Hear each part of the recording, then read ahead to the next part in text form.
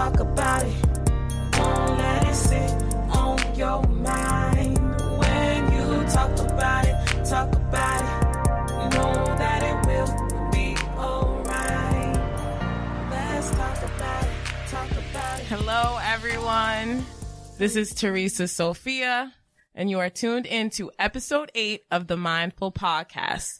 On today's podcast, we will be talking about peer pressure and bullying. And I have a younger crowd than I normally have with me today. And they're actually people that I know pretty well, my family. So I'm going to go around the room and just have people introduce themselves one at a time.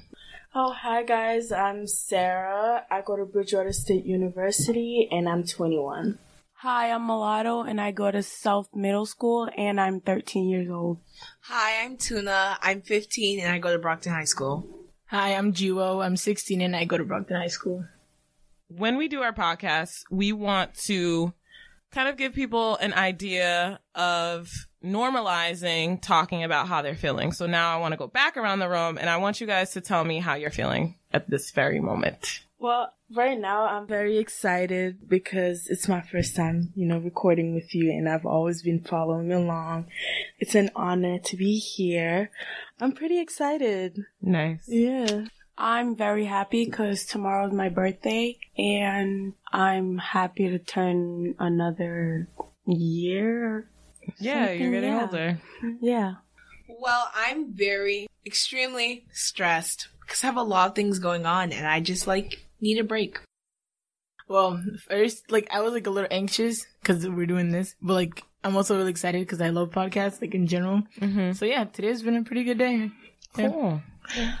So today we are talking about peer pressure and bullying. And the reason why I wanted to talk about it, especially with young people, is because suicide is the second leading cause of death in ages 15 to 34.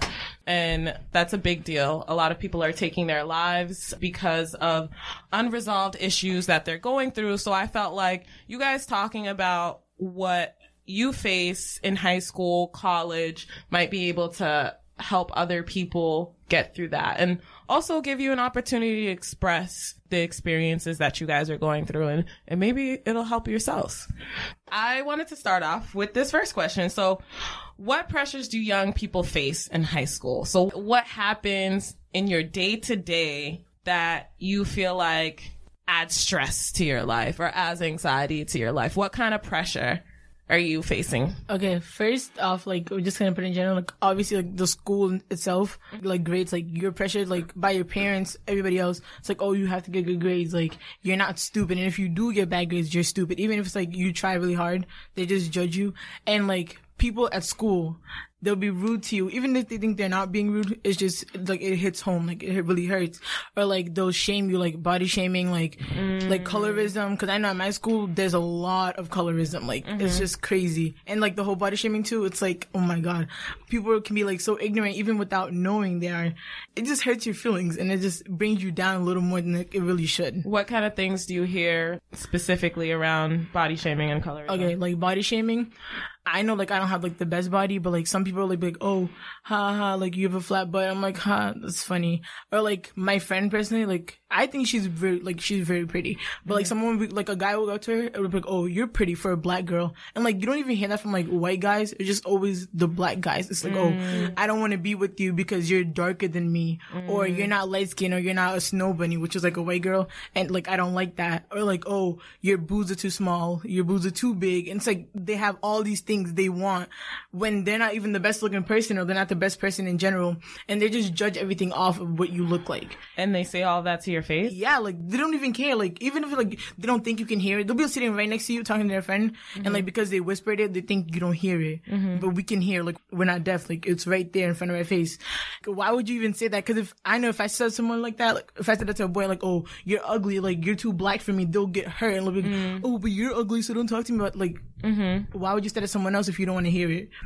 Or be oh, you're black, I don't want to date you. But isn't your mom black? Your sister's not black? Come on now, don't do that. Don't do that. Exactly. What do you think, Tuna? I know you had your head nodding, you were agreeing. What pressures do you feel? feeding off of her, I personally, like, I get really stressed out about work. Like, I hold myself to a very high standard. When I see myself failing, I get, like, really, really upset. But, like, feeding off of that, I'm an athlete. So, like, in sports, I feel like it's stressful to be a student athlete because you don't want to be bad at your sport, but you also want to have good grades. And it's very hard to juggle both and to know, like, when to have time to do, like, both of the things that you want to do. Being a student athlete, I feel like you also struggle with, like, a social aspect because you're trying to get your homework done and you have to be good at your sport and you're trying to, like, juggle all your friends. Like, it's just stressful. I'll let you know that doesn't stop after high school. Balancing life, your friends, your family, your loved ones, work, and your own sanity, and like working out, eating healthy, all that. It's something that you have to continuously work on. And I think if you start now and try to find some sort of pattern, then you'll be better off in your adult life. Yeah. That's my 2 cents of advice. And just for the listeners out here, so we don't have a quote unquote mental health professional on this episode of the podcast, but Sarah is studying psychology at Bridgewater State. So she's our mental health professional in training at the moment. So what about you on the college perspective? What kind of pressures do you feel? Well, it's a lot of different things because, like, when you enter college, you enter as, like, an adult. So you have a lot more responsibility on yourself than, like, you did before when you were in high school. Because in high school, you didn't really have to worry about work because work was just, like, a part-time, just out of, like, the week, just in the weekend. But, like, when you're in college, you have to worry about school and then you have to worry about work. And if you don't work, you can't pay your bills. And when you're in college, there's some bills that your parents just like, yeah, you can do that because you work. So it's like that adds on to the load, and they want to be able to be socializing and like having fun with their families and friends and like participating in events and things like that. So it's a lot to juggle with. And especially like college midterms, you have to study. And if you work, it's like studying, working, and making sure your other classes, you're doing homework. So it's just a lot to juggle altogether. But at the end of the day, you figure out a balance somehow. Like you figure out something that you can do to like help you manage your day better and go through. So it's a lot of things that you're learning through the process. Like you're learning a lot of different ways to like make your day easier. So it's like a lot of thinking, a lot of processing more than like before. So it's a lot, but manageable. What about you, Mulatto? You have a younger perspective. So you're in middle school. So what pressures are you facing? I'm not facing a lot of pressures, really. Only my grades, because I'm not at that level yet. So what my sister said, not a lot of people body shame people at my school. But the only thing that's really pressuring is getting good grades and like making your parents proud. So as children of immigrants, do you feel like being a child of an immigrant adds an added pressure? Yes. Oh my God. Because I feel like your parents, like, if you're failing or you're not doing, like, they hold you to such a high standard. What they were, like, when they came here, they don't want you to be that. They want you to be way more. And sometimes you're like, you don't want that much in life. You want to be successful, but not, like, as successful as they want you to be. Like, they want us to be, like, CEOs and stuff. And you're like, I kind of just want to just do my little own thing. You don't want to be a CEO? I mean, I want to be a CEO, but, like, sometimes there are days where I'm like, if I feel like I have, like, a set in stone plan. Like, I don't have a choice. Like, I wish, like, I mean, what I want to be when I grow up, I want to be it. And they approve of it. But I feel like if there was, like, another way, like, if I wanted to be something else, I feel like I wouldn't have, like, I wouldn't be able to tell them, like, oh, hey, maybe I want to go into music. And I feel like they wouldn't support me. I feel like immigrants, they have standard job roles like doctor, lawyer. It's like, But it's all they the same hold thing. their children at a higher standard than most parents do. If you come from an immigrant, like your mother or your father's like is an immigrant, and then you're the first generation, and it's like they expect you to exceed all levels. Like they don't hold you at any low standard. So when you feel like you're doing bad, they're like, yeah, no, you're supposed to do this. Da, da, da. And it's stressful because you do want to make them proud. Like, you want to give them that gift because it's a gift to them. Like, to see their kids grow up to be CEOs, doctors, engineers, things like that. It's like, oh yeah, my son, my daughter. It's like you giving them a reward. Like, hey, this is yours. Like, you get to say, my daughter did this or my son did that. So it's like, they hold you at such a high standard, so you have to succeed for them. And it's hard being the child Girl, of an immigrant. it is. Girl, I've been writing poems about that since I was like, Wait, can I say something? I feel like we're kind of stereotyped sometimes. Like, they'll be like, oh yeah, you're African, you have to be smart. Or you're Asian. Like, first of all, I know I'm smart, but like, you don't have to like force it on me, say like I have to be smart. Cause like, my other like African friends will be, oh, my mom would be so mad. Like, my mom, she doesn't like push me like to the edge where I can't be like, oh, I can't do this. Like, I don't want to do this anymore. Like, she'll be proud of me as long as like I'm doing good and like I can get into a good college. But like, I feel like other people, they'll be like, yeah, you're African. Why are you getting a B? Like, I didn't know a B was a bad grade. Last time I checked, that was a pretty good grade. They just think like all immigrants have the best grades ever. I have to be the smartest in the class. Like, that's not always what happens. That's a really good point. You're getting the messages not just from your parents, but from your peers and people from different cultures. I wanted to bring it back to, because you brought up some really good points about body shaming and colorism, and it made me wonder if you're getting this messaging from other women as well, because you mentioned like men body shaming you, but do other women body shame each other in high school? So much. Okay, so I'm in this club, right, called the African American Club, and like we just talk about like all these problems in our communities or whatever. We had this whole like thing, it was like, oh, light skin versus dark skin girls. It was like guys obviously, but like they were like just like bashing the dark skin women. But when we went to the clubs to talk about it, there were like other girls bashing each other. I'm like, what are you doing? We're supposed to be like together, like we're supposed to unite and be like, we shouldn't be judged on our skin color. At the end of the day, we're all black, like. One is later, yeah, but we're still black, like we're still African American. There was this girl, she was like so ignorant. She was like, oh yeah, someone called me a dark skinned girl when I'm brown skinned. I was like, but what's really the difference? You're still black. And then she goes, I don't want to be called a dark skin. I was like, what are you doing? We're all black. It doesn't matter. And she's like, oh yeah, I don't like being called dark skin because I'm not dark skin. I was like, what's wrong with dark skin girls? She's like, nothing. It's just, I don't want to be a dark skin. Does she see something negative in like, that? Last time I checked, we're all African American. We're all blood. Like, we're all black. So, like, my friend group is very, very diverse. And after I saw that video, I had multiple conversations with, like, my friends, just kind of, like, see, like, you want to know what your friends' opinions are. Wait, and what video are you talking about? There's a video at Brockton High about light skin versus dark skin girls. Okay. And everyone had very bad opinions toward dark skinned girls. It got really offensive. So I was like talking to some of my more lighter friends, and like a lot of them couldn't understand the problem with what people were saying. Cause a lot of people were like, it's free speech, it's this and that. I'm like, I mean, everyone has a right to free speech. You can say whatever you want, but I feel like you're crossing the line when you're intentionally saying something to hurt someone else that's offensive. But it's like offensive, and it's like, you know what you're not supposed to say about other people. Like, it's your right to have your own opinions, but it's really offensive if you know that a group of people are constantly bashed and you're adding more onto the stereotype. Like, oh, dark skinned girls, oh, they're not pretty, they're not this, they're not that. But if you have such a problem with it, can't you keep your opinion to yourself? Because people are like, oh, it's my preference. There's two things between having a preference and being a colorist. Like, if you have a problem with someone, like, oh, I would never date someone because of their skin tone color.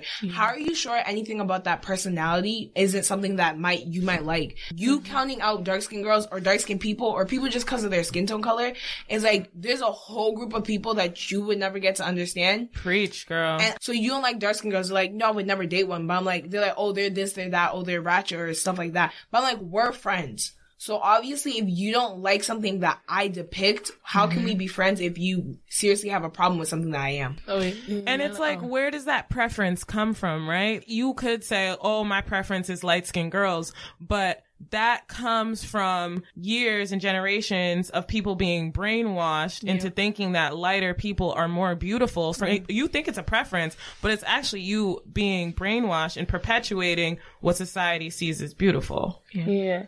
Well, I feel like my generation, they don't really point it out to be like, oh, I like dark skin girls better than light skin or light skin better than dark skin. Okay, I have friends that they promote different things. So they're like businessmen, black businesses.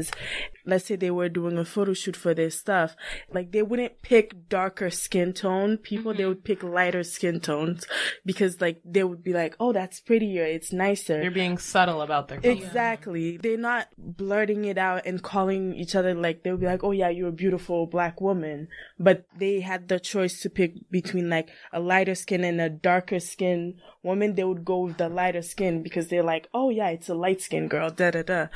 So my generation, they still go about it the same way, but they just don't push it into like each other's face. They try not to hurt feelings, but they're doing it indirectly. Still goes, I feel like, from generation to generation, just that they get smarter about it. Smarter about like, you know, choosing or picking a side. Yeah. What do you guys think about social media? What role does social media play in the pressures that you guys face day to day? I feel like social media now, for me, I've seen a couple more people praising darker skin tones, acknowledging like darker skin tones, and they're not like as judgmental towards it. They're like, okay, dark skin tones, like, you know, we're beautiful. But at the same time, it's like, if they see a light skin tone, they, like most people, they share the pictures of light skinned women because they're like, oh, they're better, they're sexier, they're things like that. It's still a stigma out there that, like, you know, oh, light skins are better than dark skins, or light skins are prettier or sexier than dark skin. That's how like most people usually see it as. And like social media just push it to another level, and then it's like, it makes like younger. it. Yeah. If you go like on Instagram, like Facebook, right, you'll see, like, obviously, like, they see dark-skinned women and it's like, oh yeah, they're pretty. But to be honest, it's because it's a trend. Like, oh, melanin and stuff like that. It's because it's a trend. Cause I remember like when I was like 8th grade, like 15 going 16, it was all like, oh, I want to be light-skinned so bad because that was a trend. But now like 18, it's a trend to be proud to be black. But at the same time, like the people saying like they love dark-skinned women or like dark-skinned people in general on the internet, they don't do it in person. Exactly. Because I know at my school, like they'll like see something on Facebook of a dark skinned girl, like, and it's always like, oh, you have to wear yellow and like to make your skin pop or whatever. It's always like they'll be, oh yeah, she's so beautiful. But in person, they'll be like, oh, I would never date a dark skinned girl. Like I feel like they're just doing it because it's a trend. If it wasn't a trend, they wouldn't even look at us. Like they wouldn't even care. Like they would never speak on it because no one cares about it. But when it's a trend, like especially like in my generation at least, when it's a trend, that's when people want to do it and like talk about it. But like if it wasn't a trend at all, no one would even look at it. That's just how it is. And I feel like they have like more of a preference of their dark skins. Oh my God. They have a specific group of dark skins that they like. It's like the smooth, buttery skin and like big butts, bigger breasts, and like skinny waist. So they have like, even though they're saying like they like dark skins, it's just like to a certain community of them. It's not every dark skin. Like they don't find just any shade of woman beautiful. They just like, oh yeah, this dark skin woman is pretty, but like they talk about like that specific dark skin. And you're saying it on the internet towards that community, but when you're in person, you actually see a dark skinned girl, like they're beautiful, but just because they don't have a bigger butt or a bigger breast or have a skinnier waist, it's not your type of dark skin. So what about you, Mulatto? And it doesn't have to necessarily be in terms of colorism, but like what pressures or how do you feel like social media is making people feel a type of way about themselves in middle school, if they are feeling a type of way? Probably with the light skin thing, a lot of people repost light skin with curly hair and stuff. And so a lot of hair people, is a big thing. Yeah, curly hair. And a lot of people wish they had that. If like a dark skin had like nappy hair, they would like wish they were light skin with curly hair, because a lot of people are reposting it saying like, oh, she's so pretty and stuff. So like a lot of people wish they could be that. So that's the thing that social media is really doing. Yeah, she brought a great point on the hair. Yeah. I can like really extremely relate to the hair aspect. I feel like the way your hair looks, it depicts you, your personality. If you're having a bad hair day, I feel like personally I have a bad day because I feel like it's a part of me and it's like something I want people to represent me well. And I feel like lots of people tend to be darker. They tend to have more nappy hair, less than curly.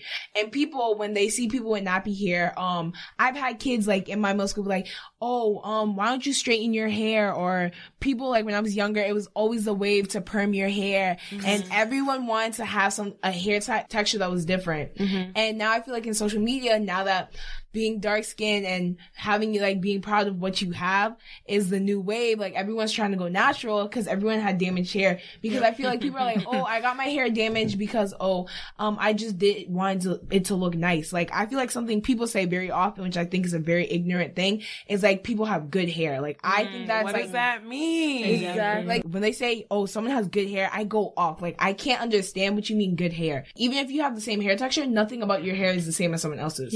So my hair might not be able to do the same thing as your hair. And I know a lot of dark-skinned girls who will never wear their hair out to school. And when they see girls with curly hair, they're like, oh my goodness, it's so Not nice. even just dark-skinned girls. I know light-skinned girls that have coarse hair that will not wear their hair out. Exactly. Yup. Yeah. I feel like hair length is a very big thing when it comes to hair. Because I feel like girls who have short curly hair, people are like, oh, it's so cute. She did the big chop. It's really cute. But if you have like short nappy hair, people are like, oh my God, she looks like a boy. Like we look like we could go to the same barber. I feel like you shouldn't judge someone on their hair, like what they look like. I mean, you should, like, not in a way like judgmental, but like if that's what you're looking for. But I mean, seeing someone with that hair and assuming so much about them, like you guys see Amber Rose, right? Amber Rose has like short hair and she has a very nice physique and everything, and people don't mind as much. I feel like people don't care as much.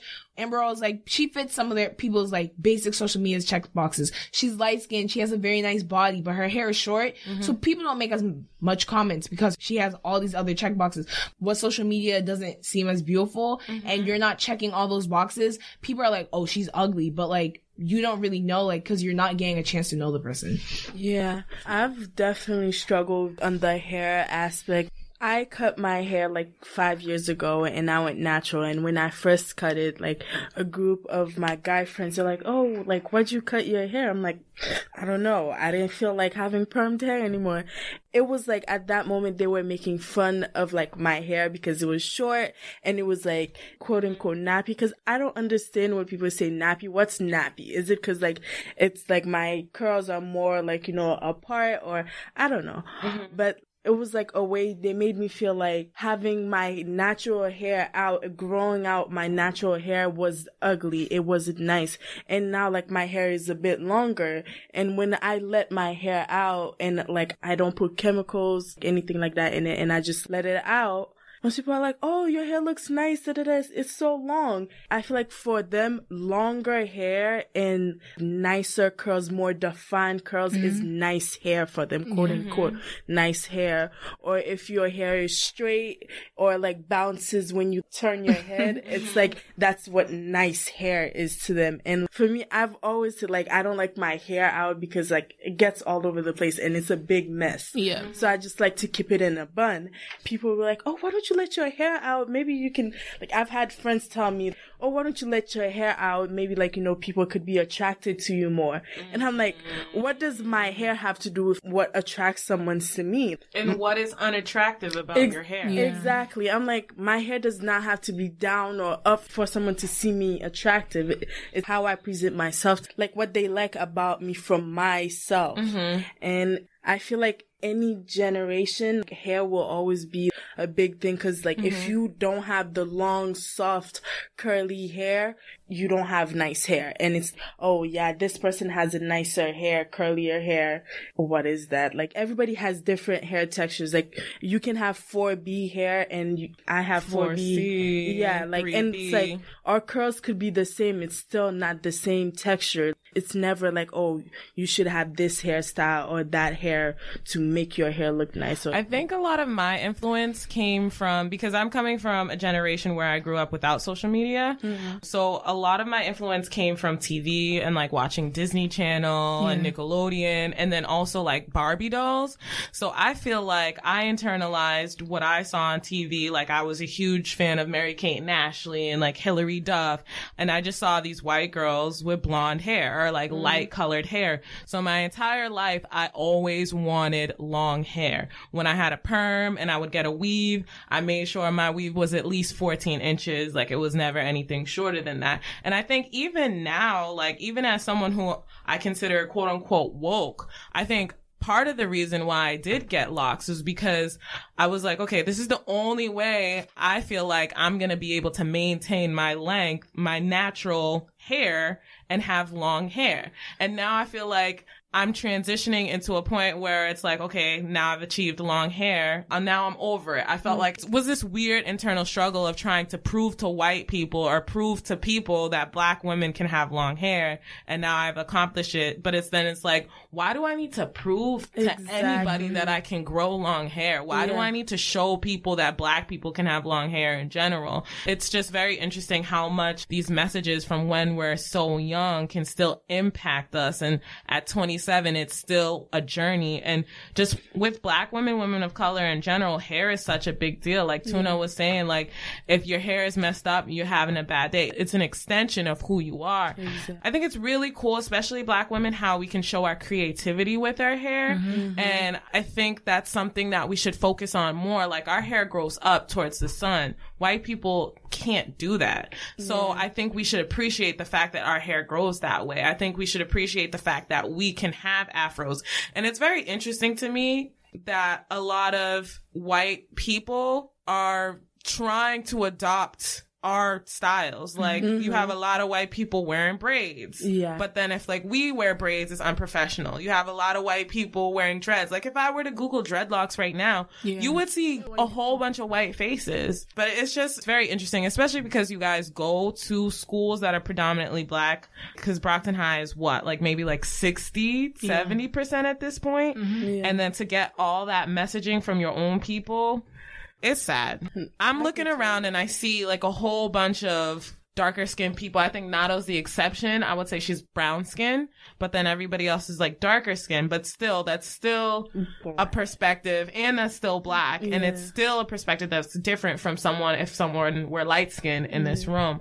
But like, I want to know how you guys deal with it when you're getting body shamed, or when you're facing someone who has stereotypes about black people or darker skinned women being ratchet. I know you talked about it a little bit. What do you guys do for yourselves? Do you believe it? Do you not believe it? What do you have to do? What goes on in your mind when those things happen? Me, personally, I don't take everything to the heart. That's just who I am. Like, if someone says I'm ugly, I'm like, oh, okay, I don't really care. But I know a lot of people who do take it to her. But for me, if someone says that about me, at the end of the day, when I go home, and I was like, because it always comes back to me, it always does. And I'm just like, oh, they think that about me. I shouldn't really care about it, because they're not the only people in this world. There's obviously going to be other people who think I look good.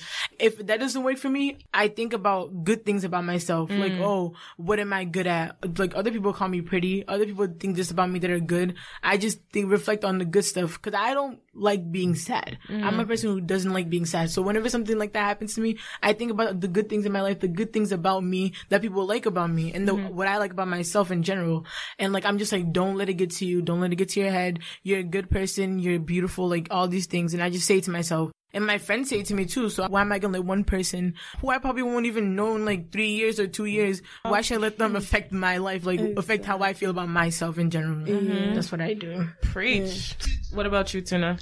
I feel like when I was younger, I was a very susceptible person. Like, what you said to me, I take things to the heart. I'm the type of person where I feel like words hurt so much more. And I feel like you remember that for years to come. Even if you probably don't remember it the week after, but if someone says something that's hurtful, it's similar to what you heard before, you start to build up a little thought in your head. You're like, maybe I'm wrong and they're right. Mm-hmm. When I was younger, my hair was very short, and I had these 2 kids. They used to call my hair a cotton ball, and it used to get me so sad. I wear braids a lot, and I cannot have short braids. I don't like having my hair out, because I feel like all that really built it up. I feel like I carry that with me today. I feel like all those things really hurt you. So like every time I have younger cousins who are dark skinned or like anything, any color, I always try to compliment people, like maybe the littlest things, like even if your hair is short. I feel like people don't understand. Kids say whatever they want to say, and they don't realize that sticks with you. I have a friend, like, I was trying to explain to her, like, you know that little joke that if you're dark skin, everyone gets this joke? When the lights turn off in the class, like, oh, where'd so-and-so go? Maybe it's just a joke to you, but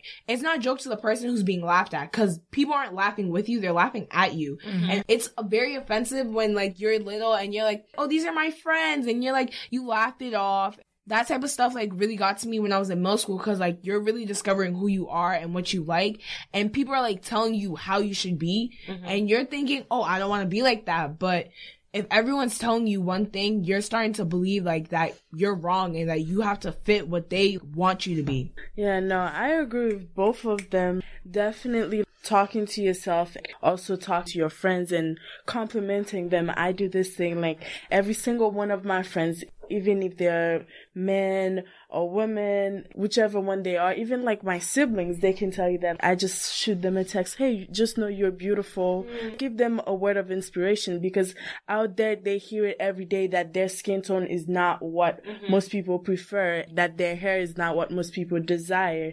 So always reminding your siblings, your friends, your coworkers, people that are in your life, reminding them that their beauty is unique to them and they are beautiful. Just because someone doesn't find them attractive, that doesn't mean like they're not attractive, just that that person was ignorant enough to not take their time to learn them before their physique. Tuna says you don't know what that person has behind the skin. You know, beauty is just skin deep. And like we need to start thinking more like, you know, what does that person have to offer to us? What knowledge can we share with that person? How like that person can become our greatest friends? So I really believe in, you know, spreading positivity and like telling your friends, your siblings, everybody around you something that's special about them, something that you like that most people don't usually appreciate. Like my cousin, I always tell her, I'm like, I love your hair, it's beautiful. And she's like, no, it's not dark enough, it's not long enough, it's not thick enough. And I'm like, we're never enough. That's something I admire about you. And my best friend, she's a darker skin tone, and then she's always like, oh, I feel like I'm too dark for this. I'm like, what's too dark? Do you know what? There's someone that's darker than you. And the darker person is still beautiful. Exactly. Dark skin doesn't mean you're not pretty or you're not beautiful. It just means your skin is just a bit brown. You were baked for a bit longer. That's all. God baked you a bit longer than everybody else. You're well done. Well done. Exactly. You're well done. I like using puns like this. Oh, you're well done. You're a well done woman. You're a well done man. I have a lot of dark skinned men in my life. They are beautiful people. Like, I think it's different when it comes to men, though. I think most men, they are glorified. Yeah, but I've exactly. also met so many women that are like, I will not date a black man or a dark skinned. But that's man. Because of their own insecurity. Yeah. Same thing with how you mentioned a lot of dark men won't date a dark skinned woman because of the same thing. What about you, Mulatto? How do you deal with any bullying that you've faced? If someone called me ugly or something, I would just look in the mirror and just be thankful for what I have, because you can't really change a lot of things about you, and not a lot of other people don't have things that you have, so you just have to be thankful for the things that God gave you already. So yeah, that's what I do if someone brought me down or something. Just focus on your uniqueness. Yeah, I like that. I always take like 5 minutes in front of the mirror in the morning. I'm like, even if I'm in a rush, I just stand in front of the mirror and just pick 5 things from yourself, I admire this thing. I love how that, something that people are always criticizing. For me, I have a big head. Most people are like, oh, you have a big head. And I laugh at it. I'm like, but I have so much knowledge up there. My mom used to say that to me when I would complain about my head. Yeah, just admire the part about you that most people don't admire, because you are your biggest critic. So you criticize yourself more than most people probably will ever do, like, in a whole day.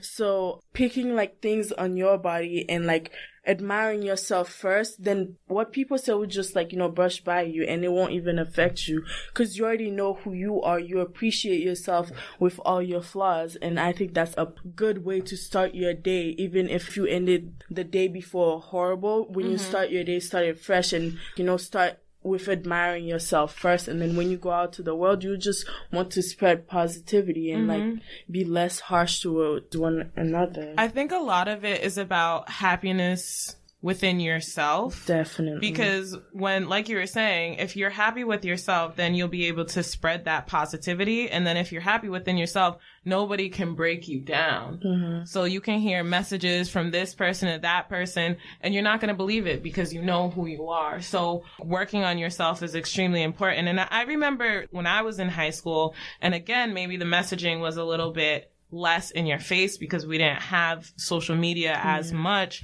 I don't really remember it being like light skin versus dark skin as bad as you guys are explaining, but I feel like when I was in a simpler time and I was happier with myself, my entire environment was just a lot more positive. When you get trapped in negativity, like misery loves company, you start attracting other people who are negative. You attract situations that are negative, and then it just continues to just bring you down. So if you're happy within yourself, that's only going to spread outward to the people around you, to the situations that you put yourselves in.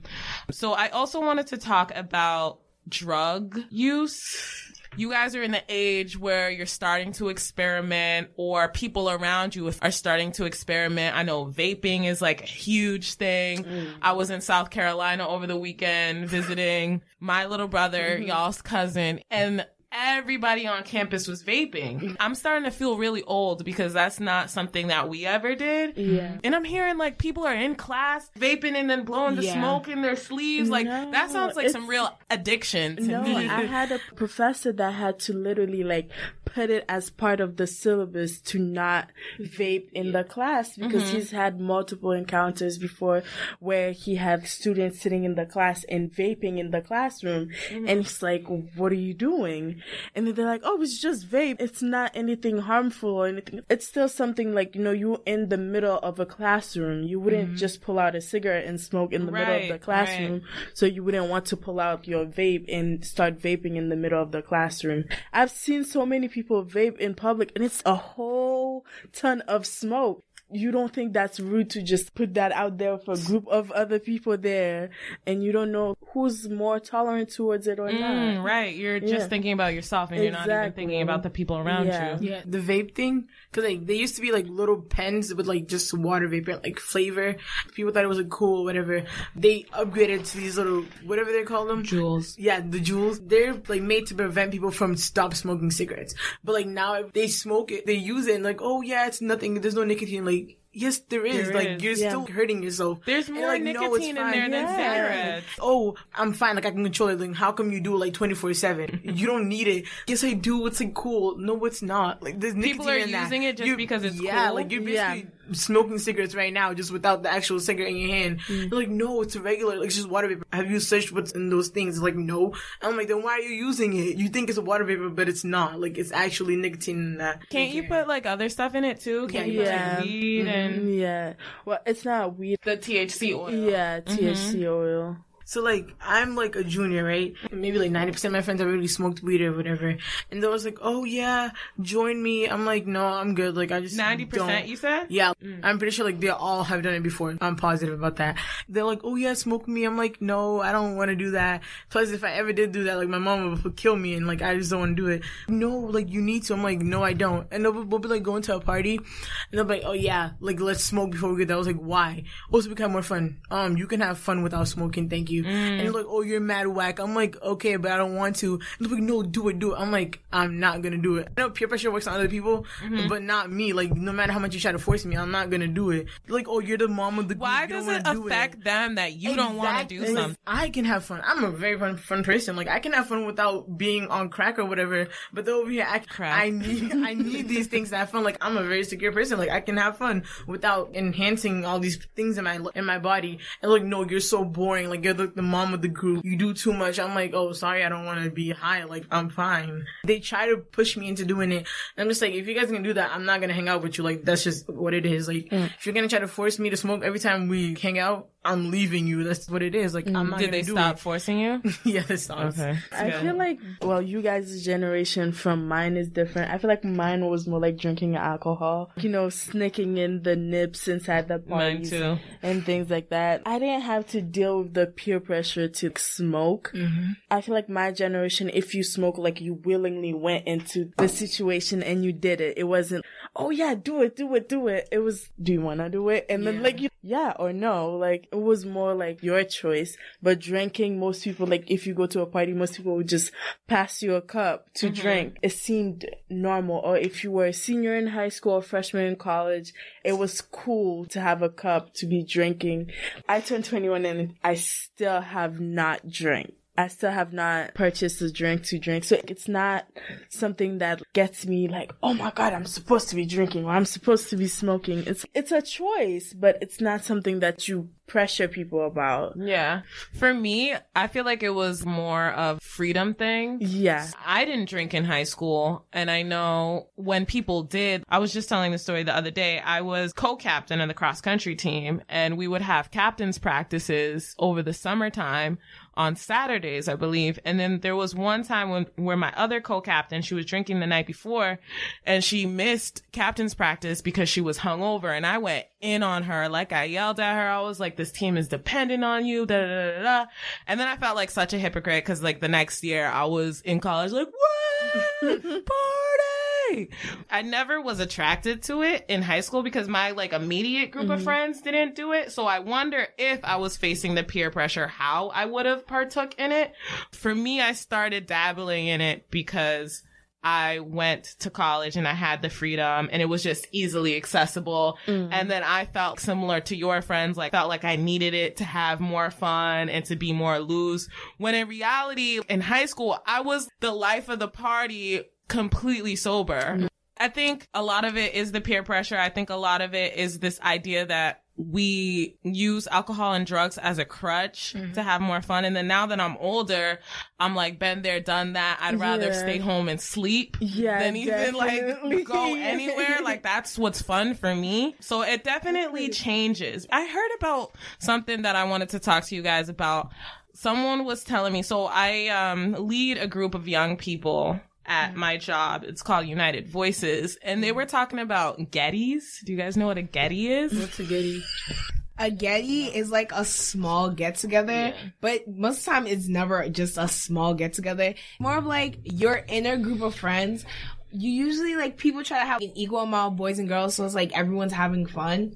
So basically, Getty's like a small get-together, small party, and it's like more intimate. There's usually alcohol and drugs, but I've been to Getty's, and personally, I've never, like, for my friend group, I know kids who smoke weed, I know kids who drink. Personally, my friends have never ever tried to pressure me into doing things. It's more of like, oh, if you want to try, you can try. Like, I've never felt pressure to do anything.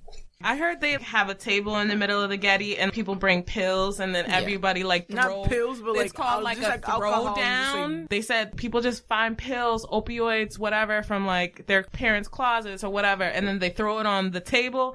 They just share it. Wow. I've been to Getty's. I've never seen a throwdown before. Okay. It's like the first time I'm hearing of it. That type of stuff happens more depending on your friend group. The more kids in your friends who do that type of stuff, I feel like that would tend to happen. Let's say my friend group, a lot of kids smoke weed. At a Getty, most likely the kids they're gonna do what they like to do. So I feel like if you see like a throwdown, it's probably because like your friends pop pills a lot or they want to try them. When I was in high school, we had Gettys, but it wasn't all of that. Like, it wasn't something that you bring alcohol and you put it in the middle, and then like it was like someone buy one bottle and then we was all always like 15% or something. Exactly. We thought we were like yeah, going it was hard. wine cooler. Yeah. You really would think that you were the toughest kid because you were drinking wine cooler. It was like 2% alcohol. I had like more of like a diverse group of friends, so we would like to cook. Yeah. We would cook, listen to music, dance, tell stories. There was no drugs. Like if there was alcohol, it wasn't anything strong. So like a lot has definitely changed from the Gettys that I used to go to the Gettys that you guys go to. Like, what about music? Do you guys feel like music is influencing that at all? When you listen to music, right, if it's like your favorite artist, I feel like people like imagine at least they want to be like their favorite artist. They want to like do what they do. I'll listen to someone like, oh yeah, like I sold drugs. I was like, oh, I wonder what, but that's like, I never actually do it. But I know like some people who like, yeah, I'm like a gangbanger, whatever. Like they're not actually gangbangers, but they try to be one. You know, like G Herbo, like Chief Keef, they'd be listening to them, be like, bro, I'm such a gangbanger. Like they'd be like throwing up gang signs. Like you don't even know what that means, and they want to be one so bad. They want to like sell drugs. When I was in middle school, right, I had like this best friend. And we were like, oh yeah, we're never gonna do stuff like that. But when we went to high school, like she started listening to all these different types of music and meeting all these people, and she's like, yeah, I sell. Like I'm like, you sell what? I didn't even know what that meant. Like I thought she meant like candy because she used to sell candy. So no, I swear. Because I was like, oh, what you sell? Like give me something. And then she goes, no, I sell. I was like, okay, I get it. Like just give it to me. She's like, no, I sell weed. I was like, oh, get away from me. Like what the hell? Like she'd be like, yeah, I'm like tough. I have like my boys to back me up if something happens. And I'm like, okay, like have fun. And then she's over here like, yeah, if you know someone that needs something, like tell me. I'm like, I'm not about to be involved with that, but you can like enjoy yourself. And she goes, no, like you don't get it. Like it's so fun. I get so much money for this. I was like, go get a job. Like do something with your life. And she's like, no, bro, this is so fun. Like I'm really like a gangbanger. I was like, you're not. Like you've never done anything gangbang associated with that stuff. She just thinks like she's cool because she's selling weed. Okay. Yeah, a lot of the younger generation, they think like, you know, if they sell weed, it's like a clout thing. Like if I sell weed, like I'm known, people know me, and like I'll have more friends. People, I feel like every time I hang out with my siblings, that's when I'm learning the new words. And I'm like, I had the same experience with the like, you know, I sell, and then they're like, yeah, I sell. I'm like, yeah, so what? Like, with a serious face. And they thought I was joking. I'm like, no, what do you sell? And they're like, yeah, weed. I'm like, oh, so that's a thing? That's a trend now?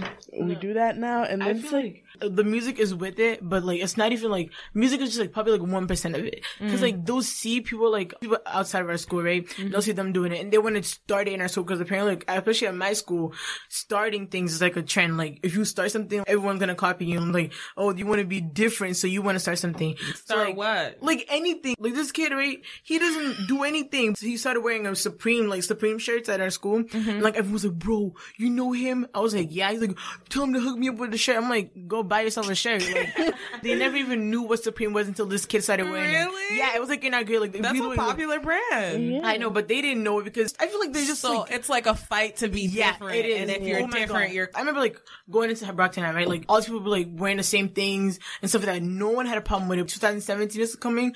Everyone's like, oh, I hate when people copy this and that. I want to be different. And like now, oh, hi, my name is this. I'm different. Hi, my name is this. I'm different. Everything has to be different. Wearing Vans. Wait, people say that? Yes, people say it so much. They'll wear a pair of Vans and be like, yeah, I'm different. I'm like, okay, but everyone wears Vans. So what makes you different? Other people start wearing Vans. When something is popular in my school, everyone starts doing it. They're like, oh, I'm different because I wear checkered Vans. I'm different because I wear blue Vans. Like, no, you're not. And then I feel like they don't understand. Everybody is different in their own way. People start popularizing in our school. They start doing it. If you sell weed, other people are going to want to be like you because like you're so known. Like they want to be known too. You shouldn't be selling in the first place. What are you doing? You're like 10. Sit down. Come on. They've been doing that. Like they'll take it from the music. When they see some other people doing it, they want to do it more and more. Even if they don't know how to do it. Like they'll get caught every day, but they still want to do it because it's cool. Once they see other people doing it, they just want to do it. Mulatto, are you seeing people do drugs in middle school?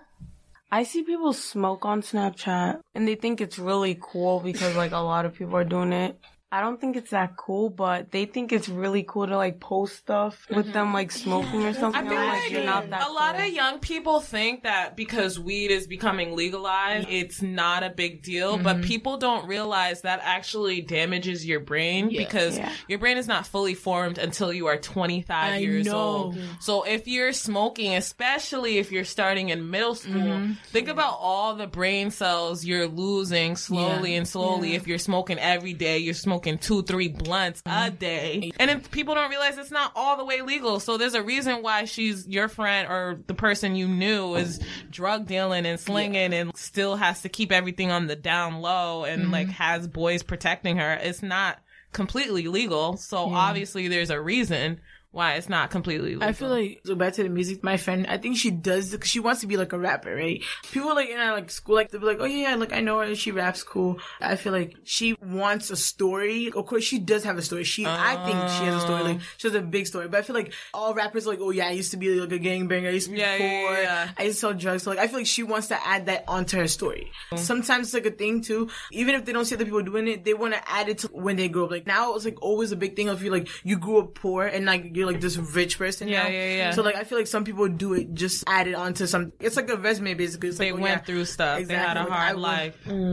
So I want to know if you guys, maybe if you're brave enough to talk about it yourself or if you've experienced it in your friend group, have you guys had conversations with your friend about suicide, suicidal thoughts? Have you ever had to talk someone off the ledge, figuratively speaking? I see a couple nodding heads. Let's go with Mulatto first. I've never thought about it, but a lot of my friends post pictures them cutting themselves or like saying like, oh, I wish I could just die because no one cares. And I always slide up and say, don't do that and stuff. I feel like it's a trend, cutting yourself. Like, I know a lot of people are getting depressed, but you shouldn't have to show everyone. You can just come to one person and like talk to them about it. I always slide up and say, you don't have to like post about it and stuff. And I always talk to them like, don't do it. Just think about the good things that you have. If your parents are gonna care, your close friends are gonna care. So yeah, that's what I talk to people about. With the posting thing, I feel like it's a trend, like, to be depressed. So, like, people just do it. Like, even if they're not depressed, they're like, yeah, I'm depressed. And they don't even watch what they're saying. They just say it around a lot of people just, like, to make themselves cool, I guess. But like, the suicide thing. Or maybe for attention. Maybe they actually are depressed and they're waiting for people like Mulatto to be like, no, people actually care about you. They say those things just so that they can hear the response of, you are still loved. I think we're privileged enough to have our parents in our lives and we constantly hear, I love you from like our family members and our parents. I do kind of agree with you that depression might be a trend or anxiety might be a trend and some people might be playing like the mental illness card without really having the mental illness. But I'd never want to have that conversation without the conversation of, okay, maybe they really are going through something and that's just a way for them to cry for help. It's crazy because cutting was a big thing when I was young too. We just didn't have social media and people just hid it. People hid it. It wasn't like they were proud about it. People kept it to themselves. But continue. One of my closest friends, right? Known since like middle school and like to now, we're like so close. And I never knew like she was sad and like she was going through all these things. Like she always put on like a happy, like she was always smiling and like you said something bad about her, like she was like, oh, I don't care. Like I never knew like she was depressed. She went into like hurt herself, like kill herself until one day like she ran away from her house. Her sister texted me. She's like, oh, do you know where she is? I was like, no. She's like, she at your house. I was like, this is when I was like staying in Easton at the time. I was like, no, she can't even get here. She's like, oh, she ran away. So like I get this like message from her crying, telling me like, oh yeah, I want to end everything. And I was like, where is this coming from? Like I never knew she was going through all these things. So like after like that night, right, after like her parents found her, I talked to her. Like I was even crying myself because I was like, I never knew like such a person who looks like she's so happy. She looked like she had like the best time of her life. Everything was perfect. I never knew someone like who's that close to me was going through these things. Exactly. I was crying with her. Like she was telling me all these things. Me saying sorry isn't probably gonna help. But like I was just telling her like I love you. Like I wouldn't, if you like left my life, I don't know what I would do. Like, your mom would feel the same way. And like your sister, and she's like, oh, my sister doesn't like me. And I'm like, trust me, she does. Deep down, you might not think so because she doesn't show it, but deep down, I know everybody around you would be hurt if you were left. Till this day, like every time we talk about stuff like that, she goes, "Oh, you know, you're one of the reasons why I'm alive, right?" I'm like, "Are you serious?" She's like, "Yeah." I'm like, it just makes me happy because I said a few things that made her change her mind about killing herself or like being gone forever.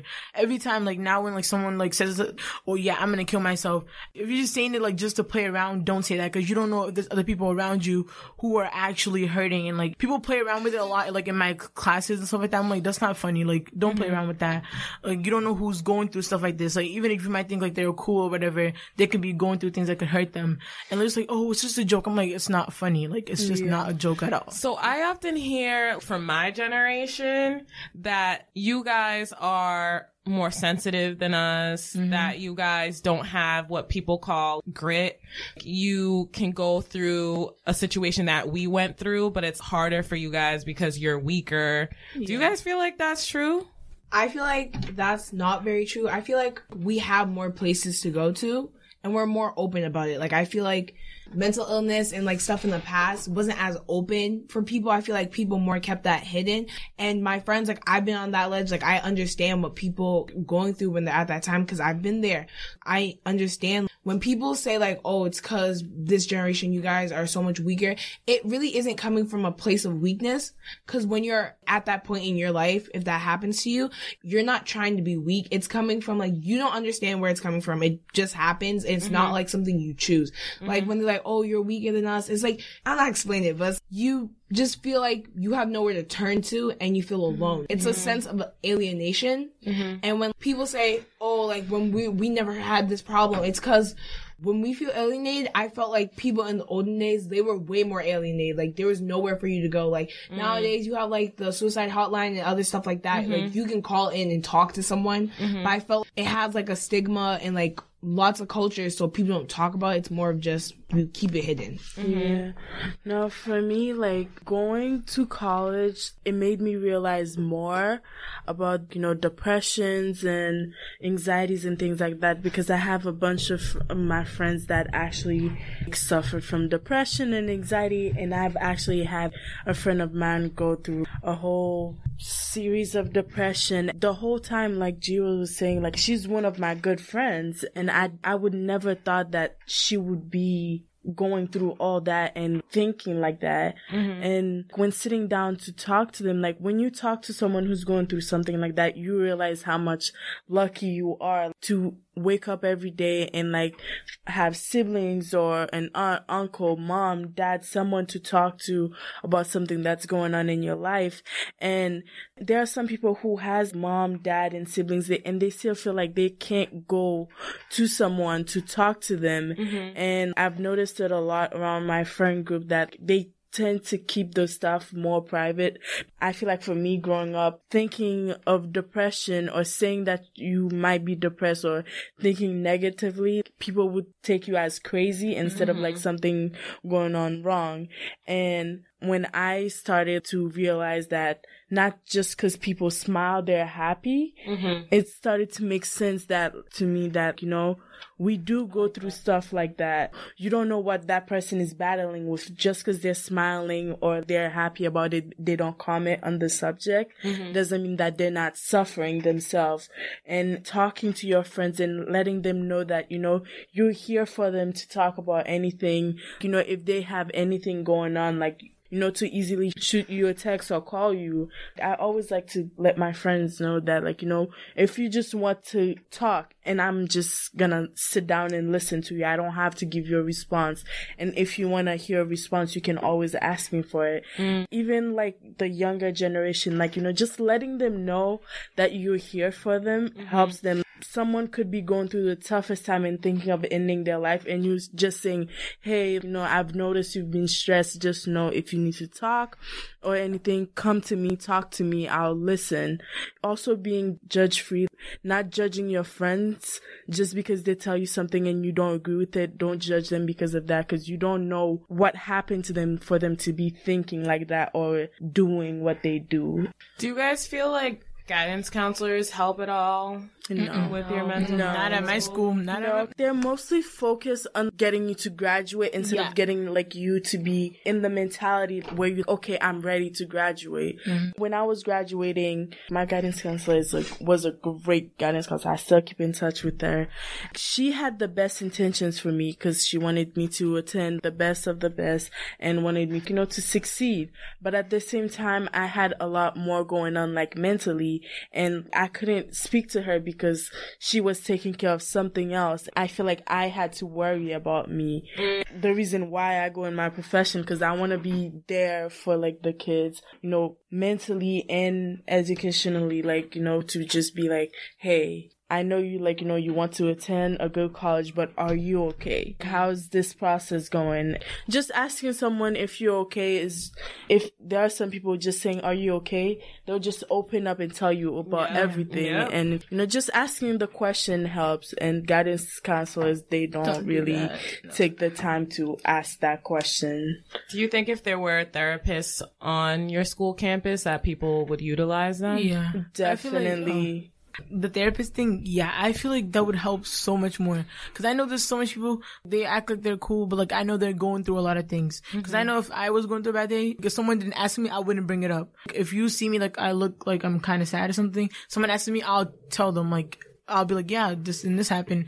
But like, if no one asks me, I'm not even going to talk about it. Like my guidance counselor, it's the opposite of hers. Mine, I think it's probably the worst guidance counselor like ever met. Like I haven't met that much, but I've met enough to say he's not that good. I remember last year, I would be like, yeah, I need to change my classes. Like I need to go to honors. I need to do this and that. He wouldn't even reply. Like I'd send him emails, give him these little notes. Cause you could do that. Like I give him a little note, be like, yeah, I really need to talk to you. Like very, very important. He wouldn't talk to me until like this year. My mom was like, oh, I was like, I need to change guidance counselors because my brother had a good one. I was like, I want to go to her. When he found out we're about to change it, then he finally started like want to be like, oh yeah, I heard you need this and this. I was like, yeah, like since last year. Like I needed this since last year. And it's like sad because he didn't even, first of all, he doesn't know how to pronounce my name. And I've seen him, like I'm in freshman year, I see him all the time. And he doesn't know my name. He doesn't know what grade I'm in. That's sad. I was like, you don't know what grade I'm in and you're my guidance counselor. Like you are supposed to be someone who actually helps me. He'll see me like in a hallway, be like, oh, hi. Like he doesn't know my name, so he doesn't say my name. Like, hi. I'm like, hi. If I do talk, like I got to actually talk to him this year, like change to my classes.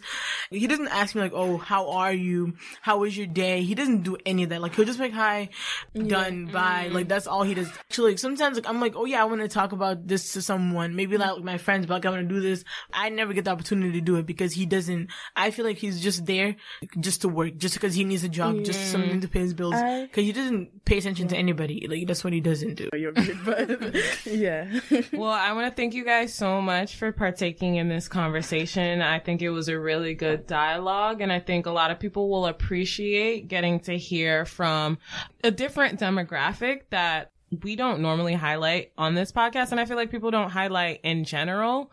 I think young people are the future, and your voices are very important because the world is changing at such a drastic speed, and there's so much information. I constantly feel bombarded with information, and I just think about how would the 15-year-old me process everything that's being thrown into my face all the time. So I hope that you guys find more support, and maybe this will help inspire maybe different schools and communities to bring more supports to your schools and your age demographic. So we're going to end this podcast with a mindful moment. And I think this mindful moment is very fitting because a lot of you guys talked about your self-care practices of building yourselves up and looking at the good things in life. So it's mindful moment, which is also self-care, goes along with that, and it's about appreciation. So I want everyone to sit up straight with their feet flat on the floor.